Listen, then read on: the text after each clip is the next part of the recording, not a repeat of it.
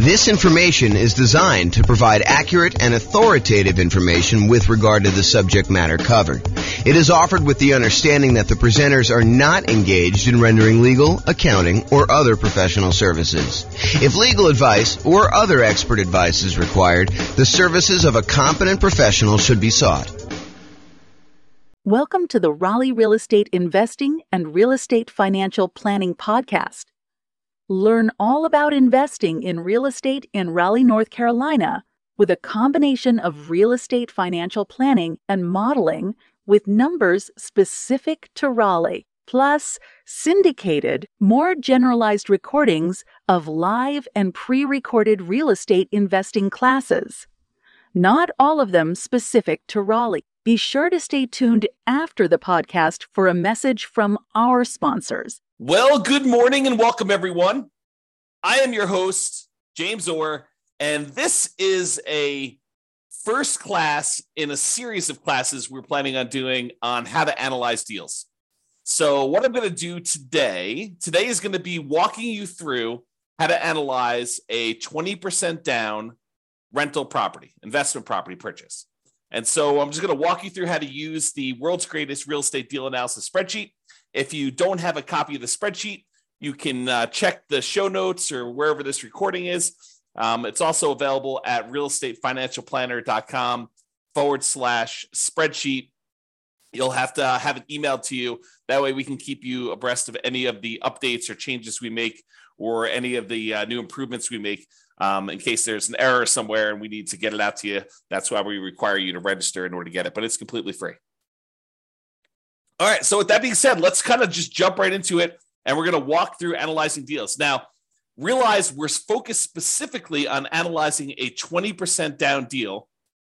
And if you're trying to analyze a deal that's different than this, we're going to cover those in separate classes. So I'm going to try not to go too far off the rails with talking about, if you're doing this type of deal, then we're going to analyze it differently this way. If we're doing this one, we're going to analyze it differently this way. We're really just going to focus in on today, analyzing a 20% down investment property purchase, and we can do the other types of deal analysis in other classes. That's the intent. Also, it's not quite done yet, but by the time most of you will listen to this recording, because I'm going to do it well before it arrives on the podcast, but in the show notes, I'll have a link directly to a deal analysis example of a 20% down property in your city specifically. So I'll do all the analysis for the 300 cities. We'll have those posted to the website. So just go ahead and check the show notes and click on the link, and it will walk you through a web-based version of this spreadsheet using numbers from your particular market. And if you happen to be an expert in your market and you're like, James, your numbers are off a little bit here, purchase prices are usually this, or, rents are usually this, or taxes are usually this, go ahead and reach out to me so that I can update those, and it will automatically update that for all the modeling we do and all the deal analysis we do in the future. So that being said, let's jump into the deal analysis. So I just pulled up a copy of the world's greatest real estate deal analysis spreadsheet. I did make a couple minor tweaks. I'm working with version 2023.02. It is May 10th, 2023, as of the time I'm recording this. And so you'll get the most recent version. I'll go ahead and upload it to the website, but I did make some changes since the last update. So you'll see some of those here if you're paying really close attention. All right, so the first thing is let's put in the address. So it's whatever address you're analyzing right now, you could do this. And since this is sort of a sample deal analysis class, I'm just going to put, sample deal analysis class here as the date so that you can see that. This is just a way for you to keep track of what property you're analyzing. That way, when you're saving multiple ones, you know exactly the address you're doing. And for most folks, I would say they are not saving deal analysis spreadsheets for deals that they're not buying. So if you go and you're analyzing deals and you realize, hey, look, this is not a deal for me, I'm going to pass on it. A lot of folks are not saving those.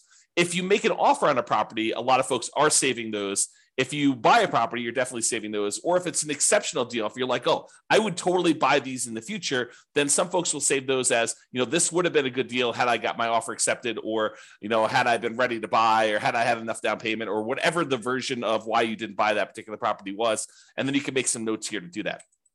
Okay, so you can basically put in whatever your deal analysis thing is. I'll also point out sometimes you'll want to go in and make some modifications to the spreadsheet. Like, you always know what the percentage is for your taxes, or, whatever your numbers are around there. You could go ahead and do like a template for yourself, and then always make a new copy of your template and start there for your deal analysis, instead of trying to use the standard one that we have, which may or may not be ideal for you in your particular situation. Okay, so do that deal analysis. I'm going to basically analyze the property. It's going to be about $400,000. Whoops, not $4 million. So $400,000, and we're going to buy it for $400,000. Now, if you were able to buy this property at a discount, like let's say you're able to get it for $390 or something like that, you could basically put $390 in here, and the calculations will all be correct when you do that. If you have to pay a premium, if, for example, you think the property really is worth $400,000 and you're able to negotiate you have to bid the property up in order to get it, you would put in a premium here as to what the purchase price was. So you may put in, $405 or whatever you had to pay as a additional amount above what the property is worth in order to do that. And so you may have to adjust some of your numbers if you have to pay a premium on your property. For today, we're going to assume for now that you're able to buy the property for what it is listed for. So the property's been sitting on the market for a week or so, and you're not able to go in and negotiate hard because, they're still new on the market and they think that they're going to be able to get their price. And so you're able to make an offer for the exact list price right now. If it's been sitting on the market for a little while, or you're okay, hear no on, getting your offer. If you don't really want it, if it's not that great of a deal, then maybe you decide to come in a little bit light, and you can do that there. In this case, seller concessions are when the seller contributes some money towards your closing costs, and it's negotiated when you make your offer. In this case, we're not able to get the seller to pay us any seller concessions, so I'm going to put 0 in there. But if you were able to get the seller to contribute some money to cover some of your closing costs, you'd put in whatever that number was here in seller concessions, and it would show you. And we also show you what percentage the seller concessions were. That way you could see if you're going over the number that you need for your loan type. So if you go call your lender, you're like, look, you can't have anything more than 2% in seller concessions, then you know that this number can't be more than 2% here. And you'd have to go ahead and realize that don't negotiate more than 2% because you won't be able to get any. Okay. So in this case, though, we got 0 in seller concessions, no dollars in seller concessions. And for this particular deal, I'm also assuming that you are putting 20% down on this. So you're going to put $80,000 down on a $400,000 purchase, and that's what you're putting down on this particular property. If you had put less than 20% down, if you're trying to buy this as an investment property, well, actually, I told you at the beginning that we're not going to go over these other examples. So I will cover this in another class, but realize you'd probably have private mortgage insurance if you did less than 20% down. But we'll cover that in a future class. I'm trying to stick to just analyzing the 20% down version today. All right, so closing costs. So this is a really interesting discussion. So for closing costs, you're going to call up your lender and you're going to find out what your estimated closing costs. In a lot of cases, they're not going to be able to give you an exact number. Some cases they will, but in most cases, they're not going to be able to give you an exact number. But closing costs, in my opinion, are not just the closing costs from the lender. They're not just the fees that the lender is going to charge you in order to get the deal. I also like to include in here all the other costs it would take you in order to buy this property. And that includes some things that I think a lot of folks don't usually take into account when they do their deal analysis. For example, if you paid to have an inspection done on your property, if you go and hired a home inspector and had the inspector come in and inspect the property, I think that should be included somewhere in your spreadsheet. Now, you could include that in your rent ready costs as a cost of getting the property ready to rent. You could include it in your closing costs, or you can include it, somewhere else if you wanted to do it as an additional expense somewhere. I tend to prefer to put it either into rent ready costs or closing costs. Now, here's a couple other weird gotchas on that. So sometimes you're going to pay for your appraisal not on the closing settlement statement. Sometimes the lender's going to say to you, hey, we need to get an appraisal done. I'm going to send you a link to my portal for you to prepay for the appraisal using your credit card. You're going to go on there and you're going to actually pay for the appraisal there. Make sure you include the cost of your appraisal here so that you actually take into account the cost of it. Now, at some point in time, you will probably have a property under contract where you end up not closing on it, where you've gotten through the point where you've inspected the property, maybe you've paid for the appraisal on the property, and maybe the appraisal comes in low, or you're unable to negotiate an agreement on the things that need to be repaired in order for you to buy the property. And so you're going to have occasionally a property where you pay for an inspection and or an appraisal, and you end up not buying the property. So where do you put those expenses on properties that you've never actually closed on, but that you have in order to acquire the property that you're eventually going to acquire. So you might go through a property where you paid for an inspection, you paid for an appraisal, and you didn't buy the property. Those expenses, in my opinion, need to be covered somewhere. It needs to be covered as part of the investment you made in order to buy whatever the next property you're buying is. So for me, I like to include any previous inspections and appraisals I had to get to the point where I'm buying the property that I'm currently on. So I sort of associate any inspections or any appraisals I have on properties that I'm about to buy the next property with, if that makes sense. Okay. So really the intention is, look, I had to go through this one property that I ended up not buying in order to be able to buy the property that I'm now currently buying. So I need to take into account those expenses there. And I would usually either put those into rent ready costs or to closing costs. Either one of them works. It's really just covering that expense somewhere so that you know exactly what you have into the deal. Okay. So closing costs, in this case, we're going to assume that it's about 1.1%. You call up your lender and you got those, and you adjust it so that the number, the cash amount you have in the deal is correct, or you have this rent ready cost. So let's talk about rent ready costs. What is a rent ready cost? A rent ready cost is money you're going to need to spend on the property after you acquire it to get it ready for rent. Sometimes we buy essentially brand new properties, and brand new properties still have rent ready costs. For example, a lot of my clients buy new construction properties, and when they buy new construction properties, there are things that the builder does not always provide that we need to pay for. Sometimes it's blinds for all the windows. Sometimes it is, fencing for the property. Sometimes it's new appliances, like the builder decides not to include the refrigerator in their deal, or you choose not to pay for the refrigerator from the builder because there's a premium on it.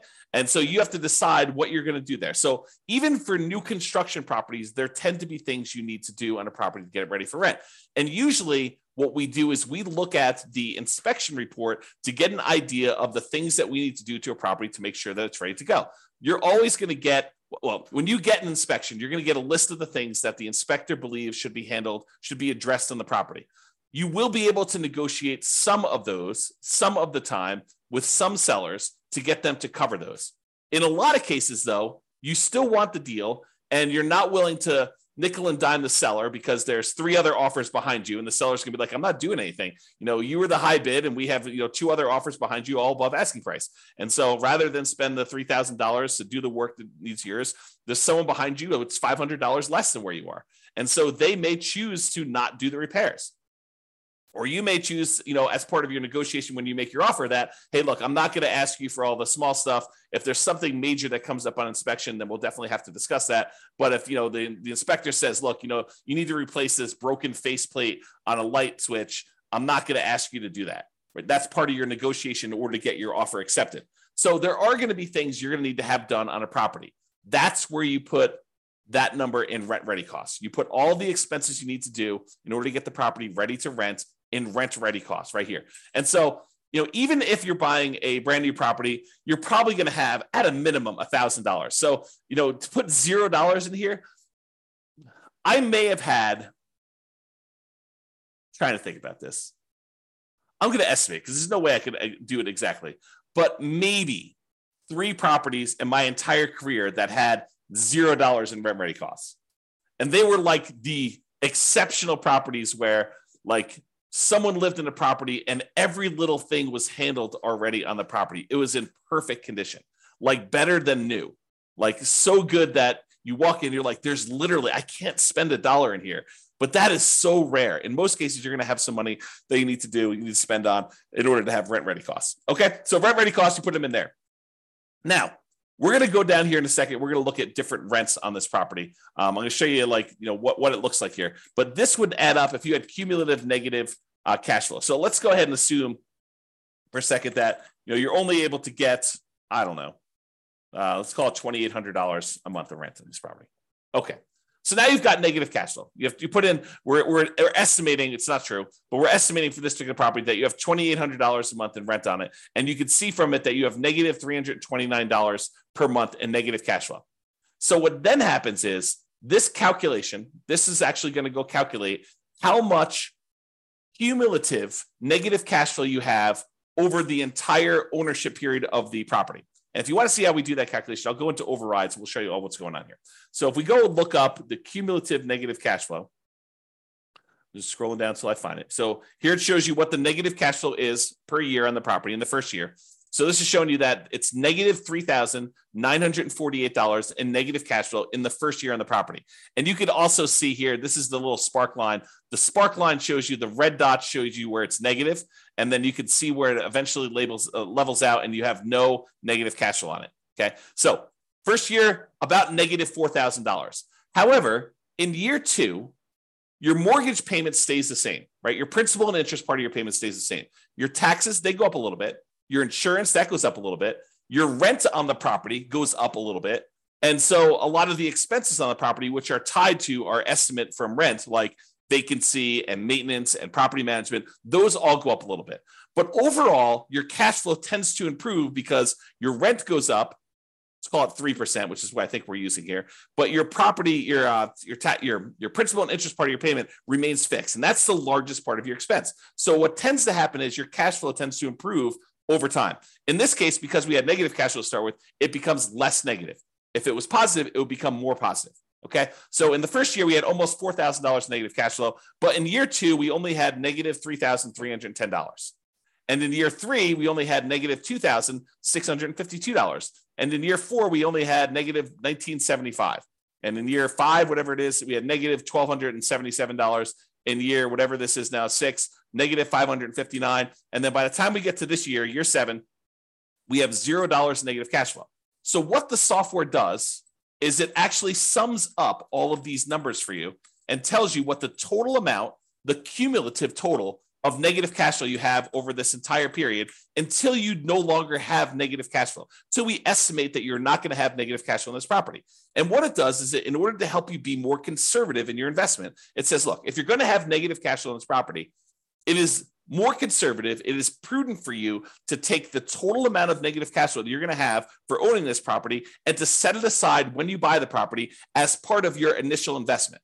Why do I say it that way? Why do I say that your negative cash flow is part of your initial investment? Because what negative cash flow really is it's deferred down payment. And the easiest way for me to show you this is to show you what happens if you put down more. So we have 20% down right now. If I decide to put 25% down, you can see that the negative cash flow is less.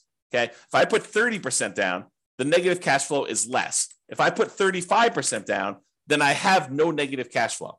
So really what negative cash flow is it's saying, look, if you had put 35% down, you wouldn't have negative cash flow at all when you bought this property.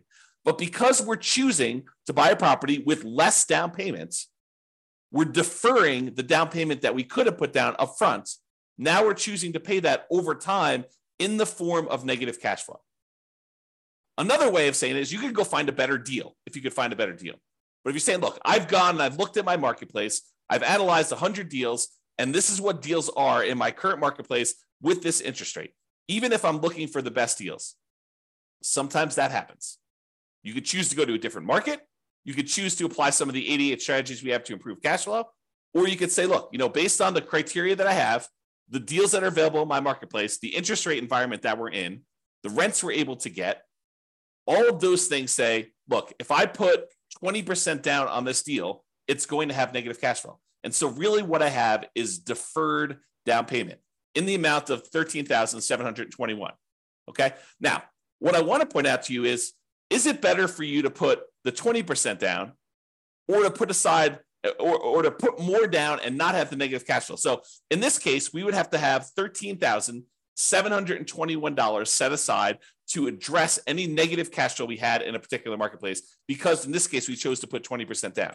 Okay. So it's $13,721. Let's call it $14,000 just to round up. So if we had put 25% down, we went from $80,000 down payment to $100,000 down payment, which means that we put an additional $20,000 down. We had $14,000 in negative cash flow, or now we can put 25% down and we have $20,000 more and $100,000 down total, and we still have negative cash flow. If we put 35% down, which is about, let's do 34% and see where it is. 34%, 33%. Okay, so 33%. So instead of putting $80,000 down, we could have put $132,000 down and not had negative cash flow. In other words, we could have put $52,000 more down to acquire this property, or we could have set aside $14,000 to address the negative cash flow issue.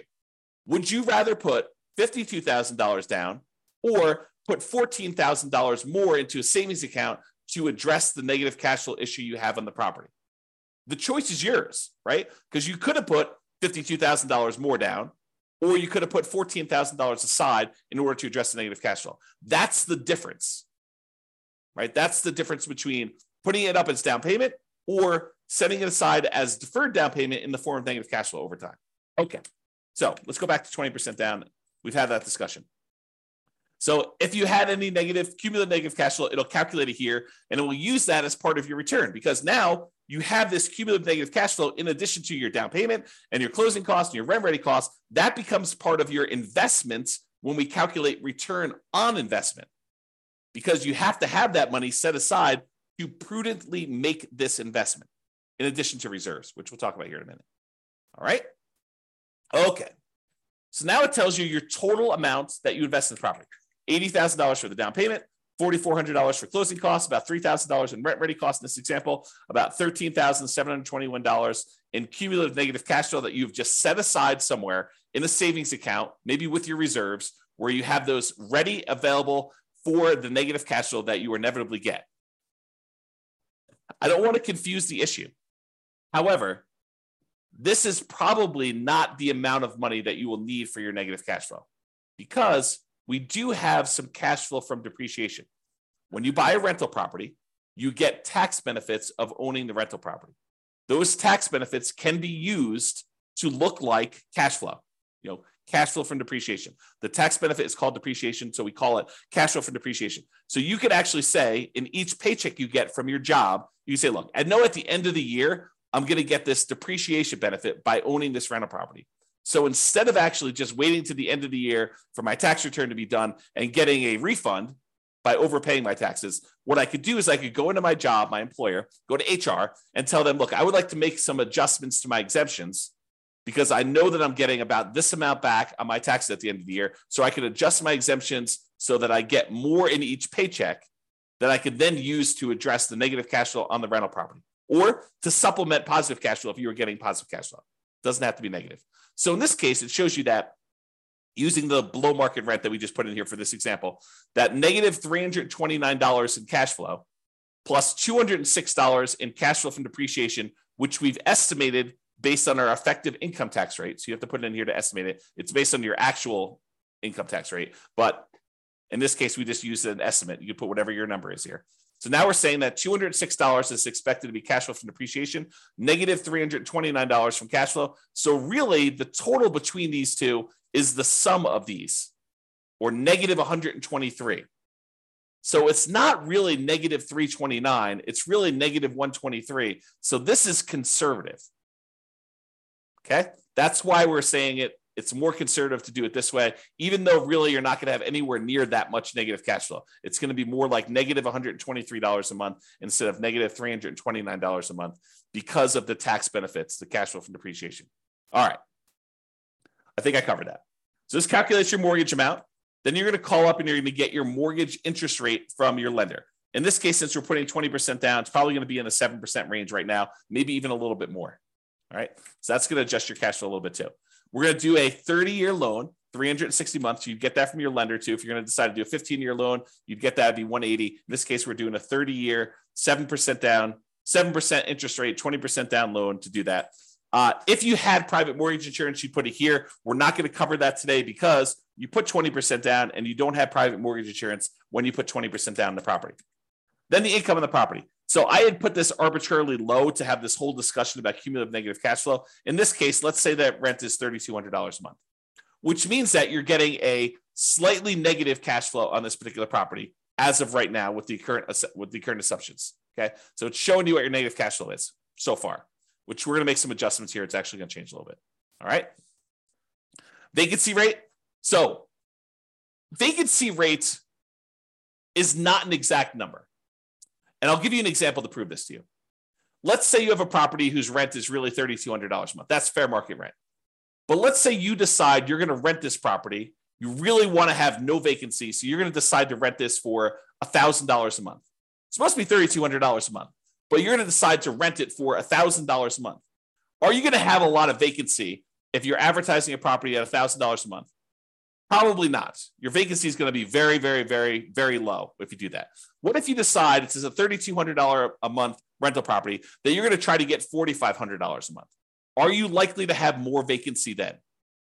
Sure, you're trying to get above market rent to do that. So really, vacancy is a function of the rent that you charge.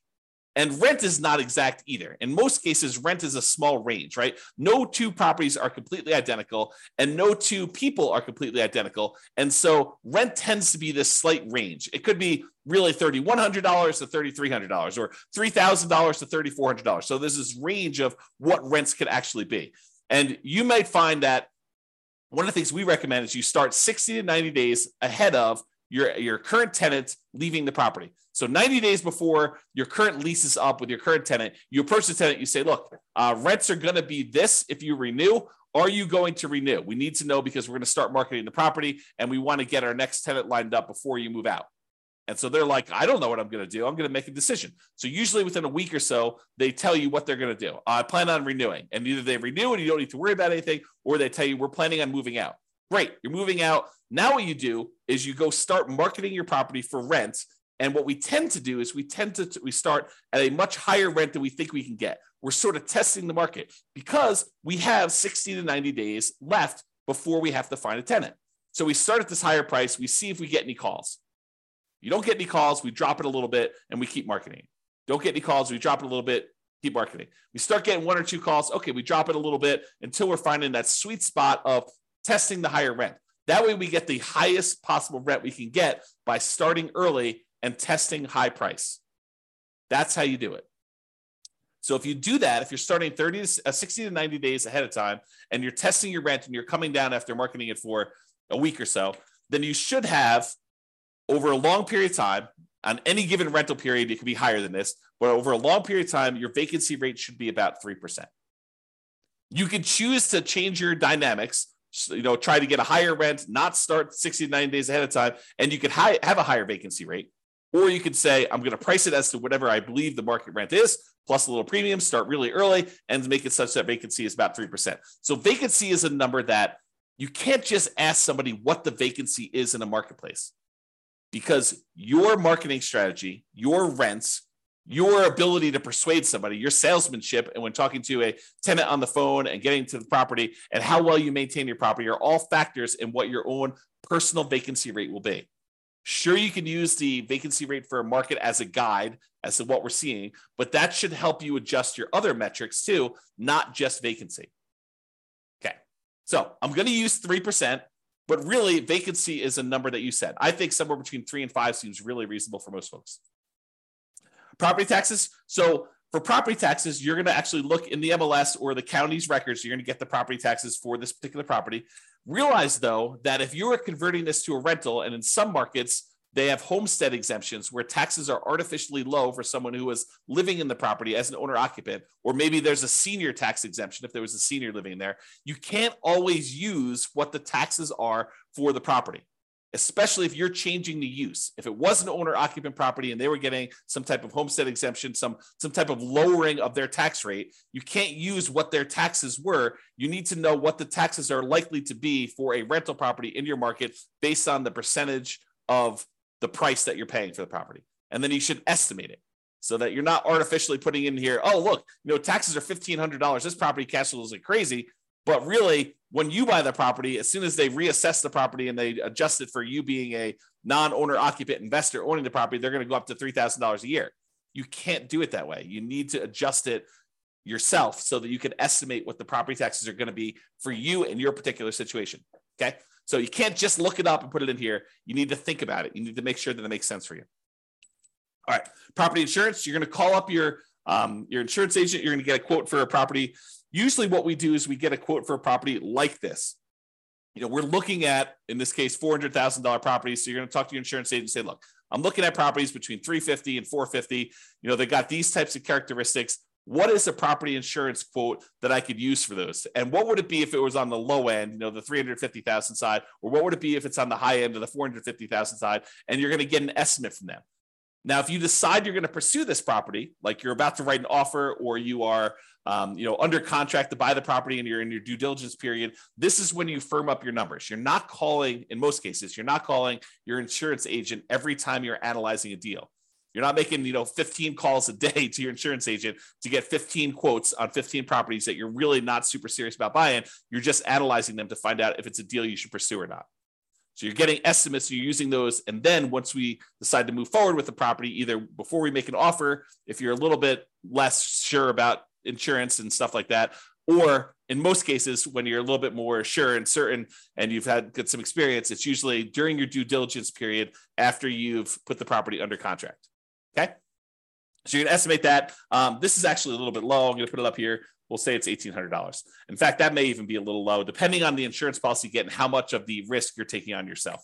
We did a whole class on insurance, which we'll probably do another one where we talk about like how your insurance rates can change based on your situation, how much risk you're willing to take on yourself and your premiums. Okay, in this case, there's no HOA.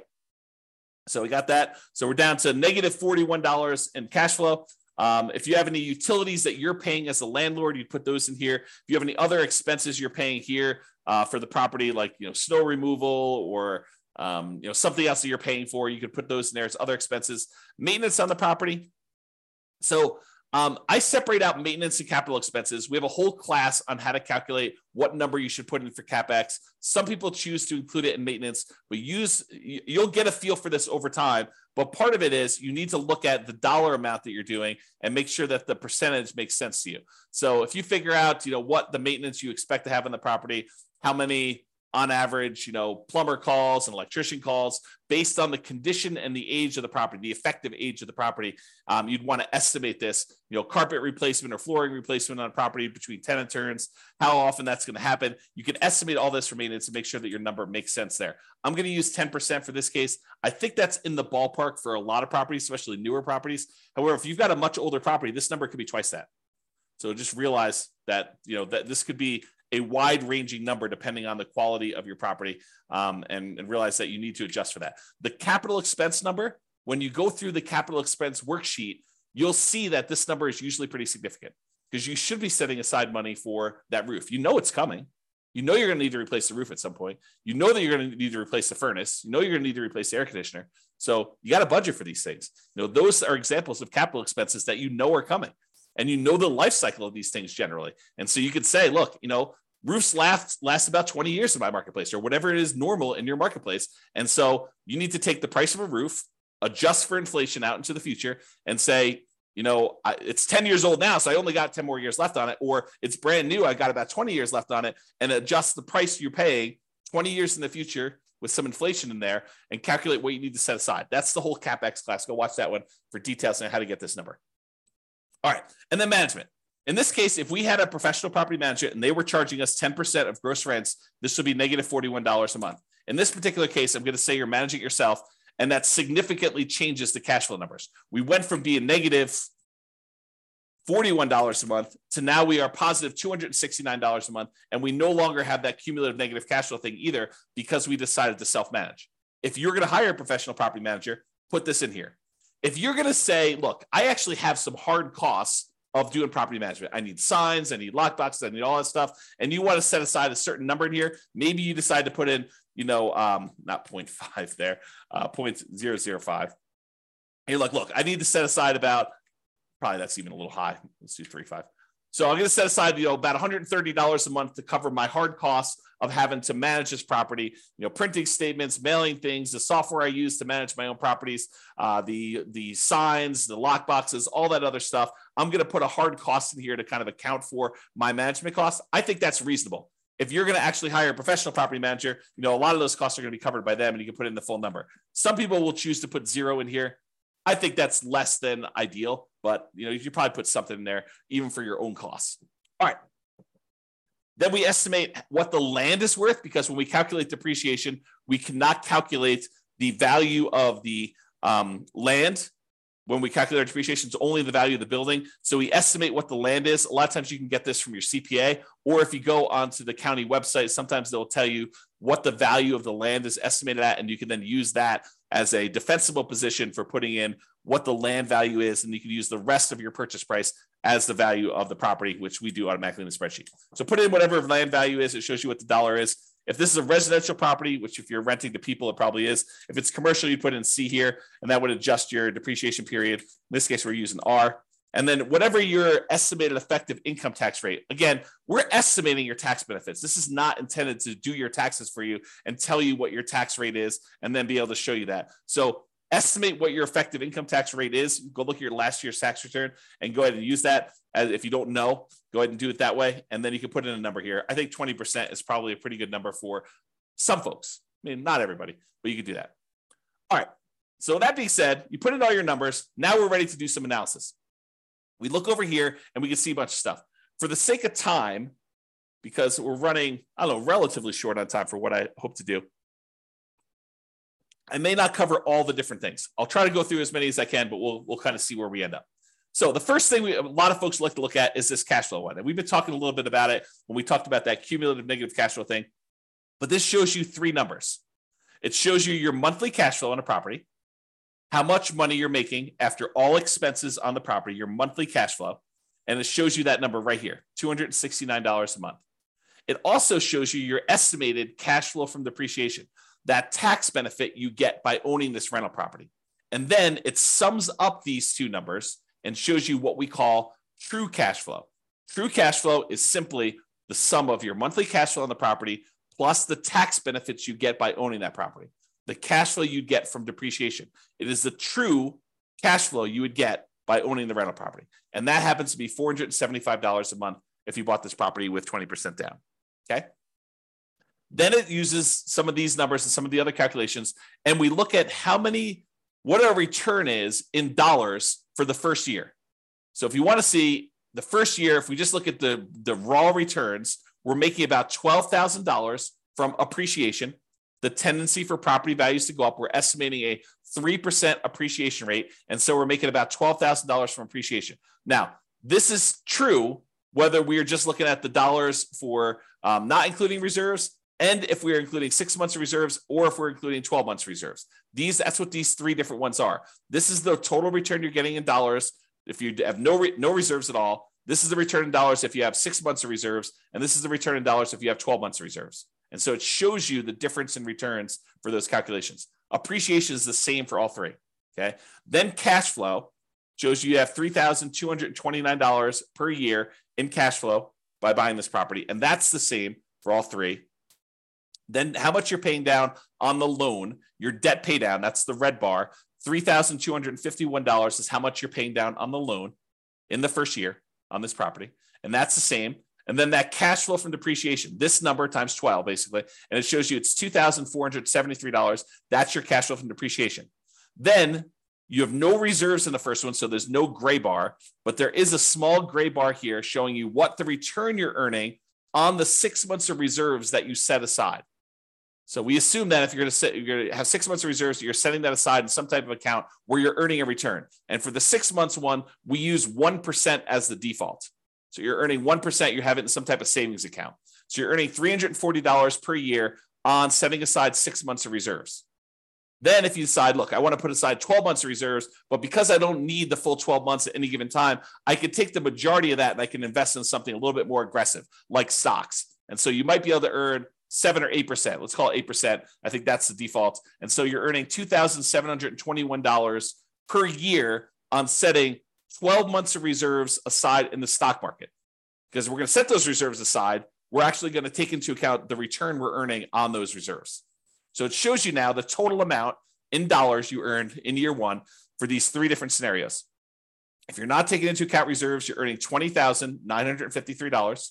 If you put aside 6 months of reserves in a 1% account, you're earning $21,293. And if you do 12 months of reserves, you're setting those aside in the account at 8%, you're getting $23,674. Okay. So it shows you the dollar amounts of the three different situations. Now, you're like, dollar amounts, that's really good to know, but Obviously, if I have to put a lot more down in order to get that return, that's a different return on investment than if I had to put very, very little into this deal in order to get those returns. And you're right. And so what we want to look at is the return on the amount you had to invest, or return on investment in year one. And that's what these three are. And they match up. This is the return if you had no reserves. This is the return if you had 6 months of reserves. And this is the return if you had 12 months of reserves. And so it just shows you very clearly that your overall return is 23.97 if you are ignoring reserves, which you shouldn't, because in order to make the investment, you really should have reserves. So this does take that into account. It calculates now what your return is if you set aside 6 months of reserves and this total cost to close. Okay. So 20.39% is your overall return. And it shows you what the breakdown is. It shows you that, look, you're earning 11.49 from appreciation. 3.09 is your cash on cash return. 3.11 is the amount of return you're earning from paying down on the debt. 2.37 is the amount you're earning from your cash flow from depreciation. And then I can't even read that. 2 point something, or maybe it's 0.33 for your return from your reserves. And then your total amount is at top. Okay. And then this is the return if you put 12 months in. It's 19.5. So the dollar amount you earned by having 6 months or 12 months of reserves actually increased the more you put aside in reserves. But now the return you're getting on the investment, which includes the reserves in the denominator, actually goes down. So it suppresses your return by having this amount in the denominator, by having this amount that you needed to invest in order to acquire the property. So if you were going to lie at a cocktail party and tell them about how great your return was, and you were going to ignore reserves, you'd tell them 23.97. But that's not true, right? Because in order to invest in this property, you really do need to have reserves. So really, if you set aside 6 months of reserves and you were earning 1% on that, that'd be 20.39. If you were setting aside 12 months, it's 19.5. And if you're like, James, this 8% you're using for the reserves, that's not appropriate. Well, let's go change what that is. So do a search for reserves. And let's see.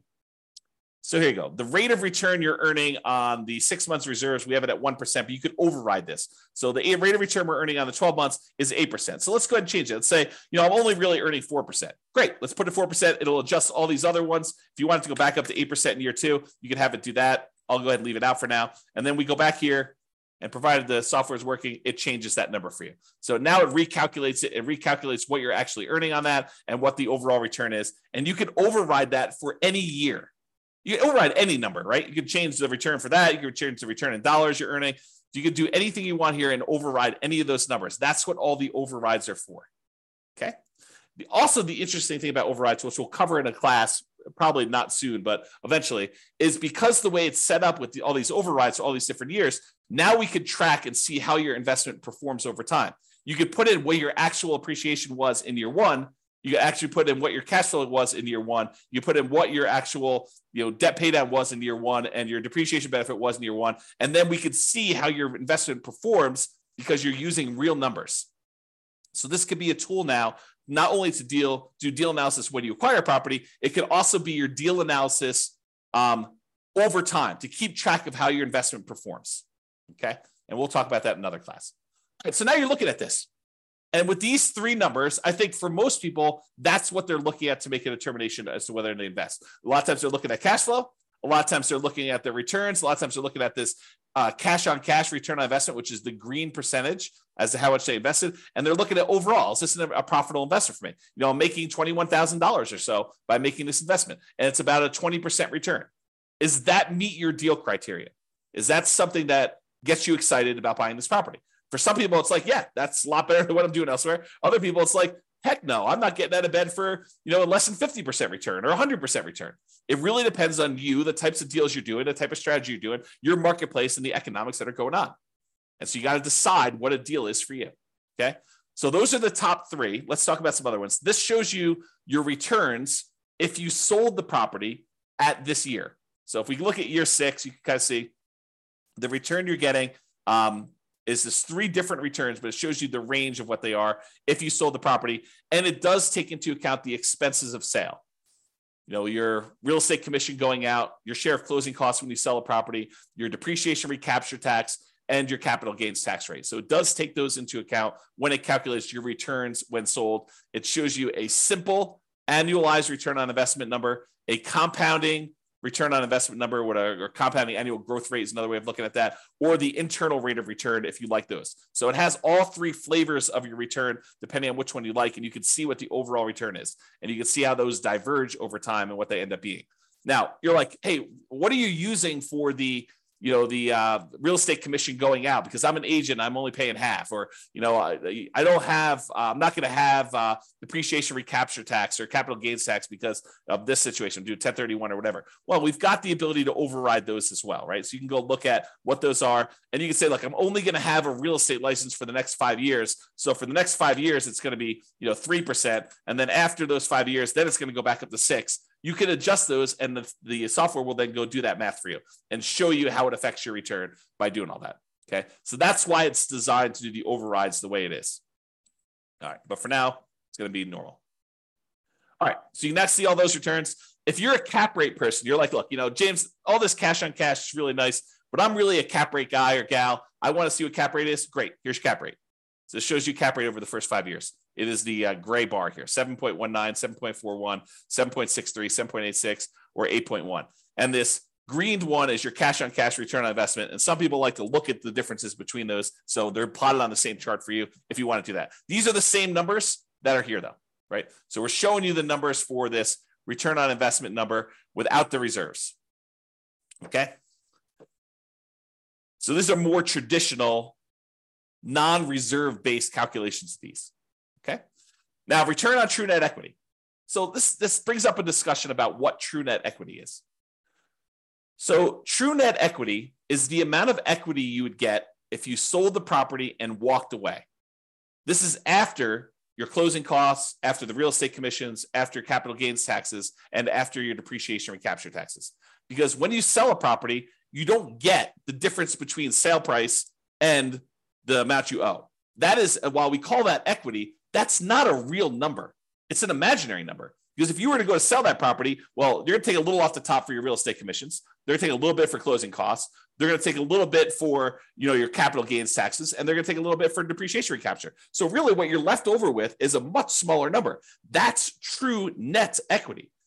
It's the amount you walk away with after all those expenses of sale. And if you're thinking about it, don't you want to know what the return you're earning is, how much appreciation you earn on that amount that you're going to walk away with? Because if you were going to go sell this property, you'd want to know what return you need to beat with that new investment. And so we want to know what the return we're earning on the small amount that's going to remain when we sell the property. And so this shows you all of your returns for appreciation, cash flow, debt pay down, and depreciation, the cash flow from depreciation. And then it shows you the total of all these. So your total return on true net equity in the beginning is pushing 34% and change. Okay. But over time, your return on true net equity typically goes down because your equity tends to grow, and the returns, even though some of them grow, some of them stay the same, but the returns tend to grow slower than your equity does. And so what happens is it tends to, over time, your return on true net equity tends to decline over time for most of the returns. We'll cover that in another class. Okay. All right. Then these are really easy to cover. I might actually get through this. So these are really easy to cover gross potential income, your gross operating income, your operating expenses, and your NOI, your net operating income. It just shows you your key metrics for year one. If ever you want to see these for any of the other years, it calculates all of them here. So you can go see what right here. Monthly gross potential income shows you that. Monthly gross operating income, annual gross potential and annual gross operating income. Then it calculates a whole bunch of expenses on here. It shows you your annual operating expenses and your net operating income on all these. And so you can go look at them. And if you wanted to override any, if you're like, hey, look, my net operating income in year two was this, you can go ahead and use any of the overrides for any of these numbers, honestly. I basically made everything overrideable so that you could override whatever you want. All right, so it does all those. Then your annual non-loan expenses, how much you're putting aside for vacancy, how much you're losing for vacancy, really. Property taxes, what you're paying for that. Insurance, your HOA costs, any utilities you're paying as a landlord, any of these other two expenses, the maintenance you're setting aside for the property, CapEx, if you're setting aside money for CapEx, and then what you're spending on property management. So that's all there showing you for year one. And of course, you can go look at overrides to see any of those other years if you want to as well. And then finally, this equities and cost to access equity. So ignore the dotted lines for a second and just look at the solid lines that are going up to the right. The darker section is your true net equity. It's that one we discussed over here. It's the amount of money you get when you walk away after a sale, after taking into account real estate commissions, closing costs, capital gains taxes, and depreciation recapture tax. So it shows you how much dollar amount you'd have for that. So looking over here on the left side, you can see the dollar amount. It's about, I don't know, whatever this is, $60,000 for the amount of money you'd have in your equity, your true net equity. And that tends to increase over time. Now realize your cash out refi equity is how much money you could do a cash out refinance for a loan. And that usually is up to a maximum of 75% loan to value. You can adjust that percentage here. I forget where it is, but you can do a search for it and find it. But it's basically 75%. It's 75% loan to value. So if you did you could go to 85% loan to value on that one. It's going to change this chart and show you now your numbers are much higher. Okay. Let's go back and do the real number though. So 75% loan to value is what it typically is. And then it will show you how much equity you have to get up to that 75% loan to value. And so it shows you this light gray bar, how much cash out refi equity you have in your property. Now, that's all nice and good to know how much in dollars you can have in equity and to see that. What's more interesting though is how much money did you need to spend to get at that equity? What is the cost to access that equity? Because if you're able to pull out $5,000, but it costs you $5,000 in refinance costs in order to get at the $5,000, that's really expensive money. And so these dotted lines show you, they use the scale on the right, but it shows you how much it costs you to get at that money. So for example, the cost to access true net equity is about 45% of the equity you have in there. Because real estate commissions are large, closing costs are large, your capital gains are large over time, your cash flow from your depreciation recapture taxes are large over time, that those are very large expenses for the amount of money you get out. And so you can see that those, while they decrease over time, or this is over 20 years, you can see that they decrease. They're relatively expensive. It's relatively expensive for you to pay all those costs to get out of the property. And so this is a percentage of the amount you're getting back that it costs you to get those. Okay. And then this other dashed line shows you the cost to access your cash out refi equity. It's zero at the beginning because you don't have any money you can access. You basically put 20% down, so you only can go to 75% loan to value. There's no equity that you can get at by doing a cash out refinance until your property value grows enough. And then it becomes really expensive because the cost to do the refi, which is also overridable. Let's see, cost to access true net equity. Yeah, the cost to cash out refi percentage. So this is the percentage of the loan that you're doing. So you can adjust whatever this is. We're using 1.5% for like all your costs to do a refi on a loan. Okay, so you can go see what that is, but the cost to access the equity is really high. You're spending a lot of money on that refinance in order to get very small amount back out, and then it drastically reduces over time until it gets down to it's very, very small once you have a lot of equity in the property. Okay, so this is it. This is the analysis we've done to cover a 20% down investment property purchase. Hopefully this helps you understand sort of the framework and how we do all this analysis and how it all works. We will cover how to analyze future deals. We'll cover everything from 25% down investment property to 100% down investment property. We'll do 5% down Nomad. I'll probably end up doing some creative financing stuff in here. We'll just go through a lot of different analysis so that you can see how this changes when you analyze different types of deals and how we look at these things and how the assumptions vary. That's all I got for you. I see we have no questions. Thank you all for coming live, everybody. We don't always have people on live, but thank you all for coming and have a great day. Bye-bye for now. With home prices up, mortgage interest rates up, and rents up, but not quite enough to counteract the higher prices and interest rates. Cash flow on rental properties in Raleigh is harder than ever. Book a call with the Real Estate Financial Planner to apply our proprietary 88 strategies to improve cash flow on your rentals. See the show notes for a link to schedule your call and improve your cash flow today. If you're a real estate agent, lender, or professional in Raleigh that wants to help our real estate investor listeners, consider reaching out to learn about collaboration opportunities with this podcast. We'd love to add more value to our listeners by having you assist our investors buy, sell, and finance their real estate investments. See the show notes to schedule a call to discuss collaboration opportunities.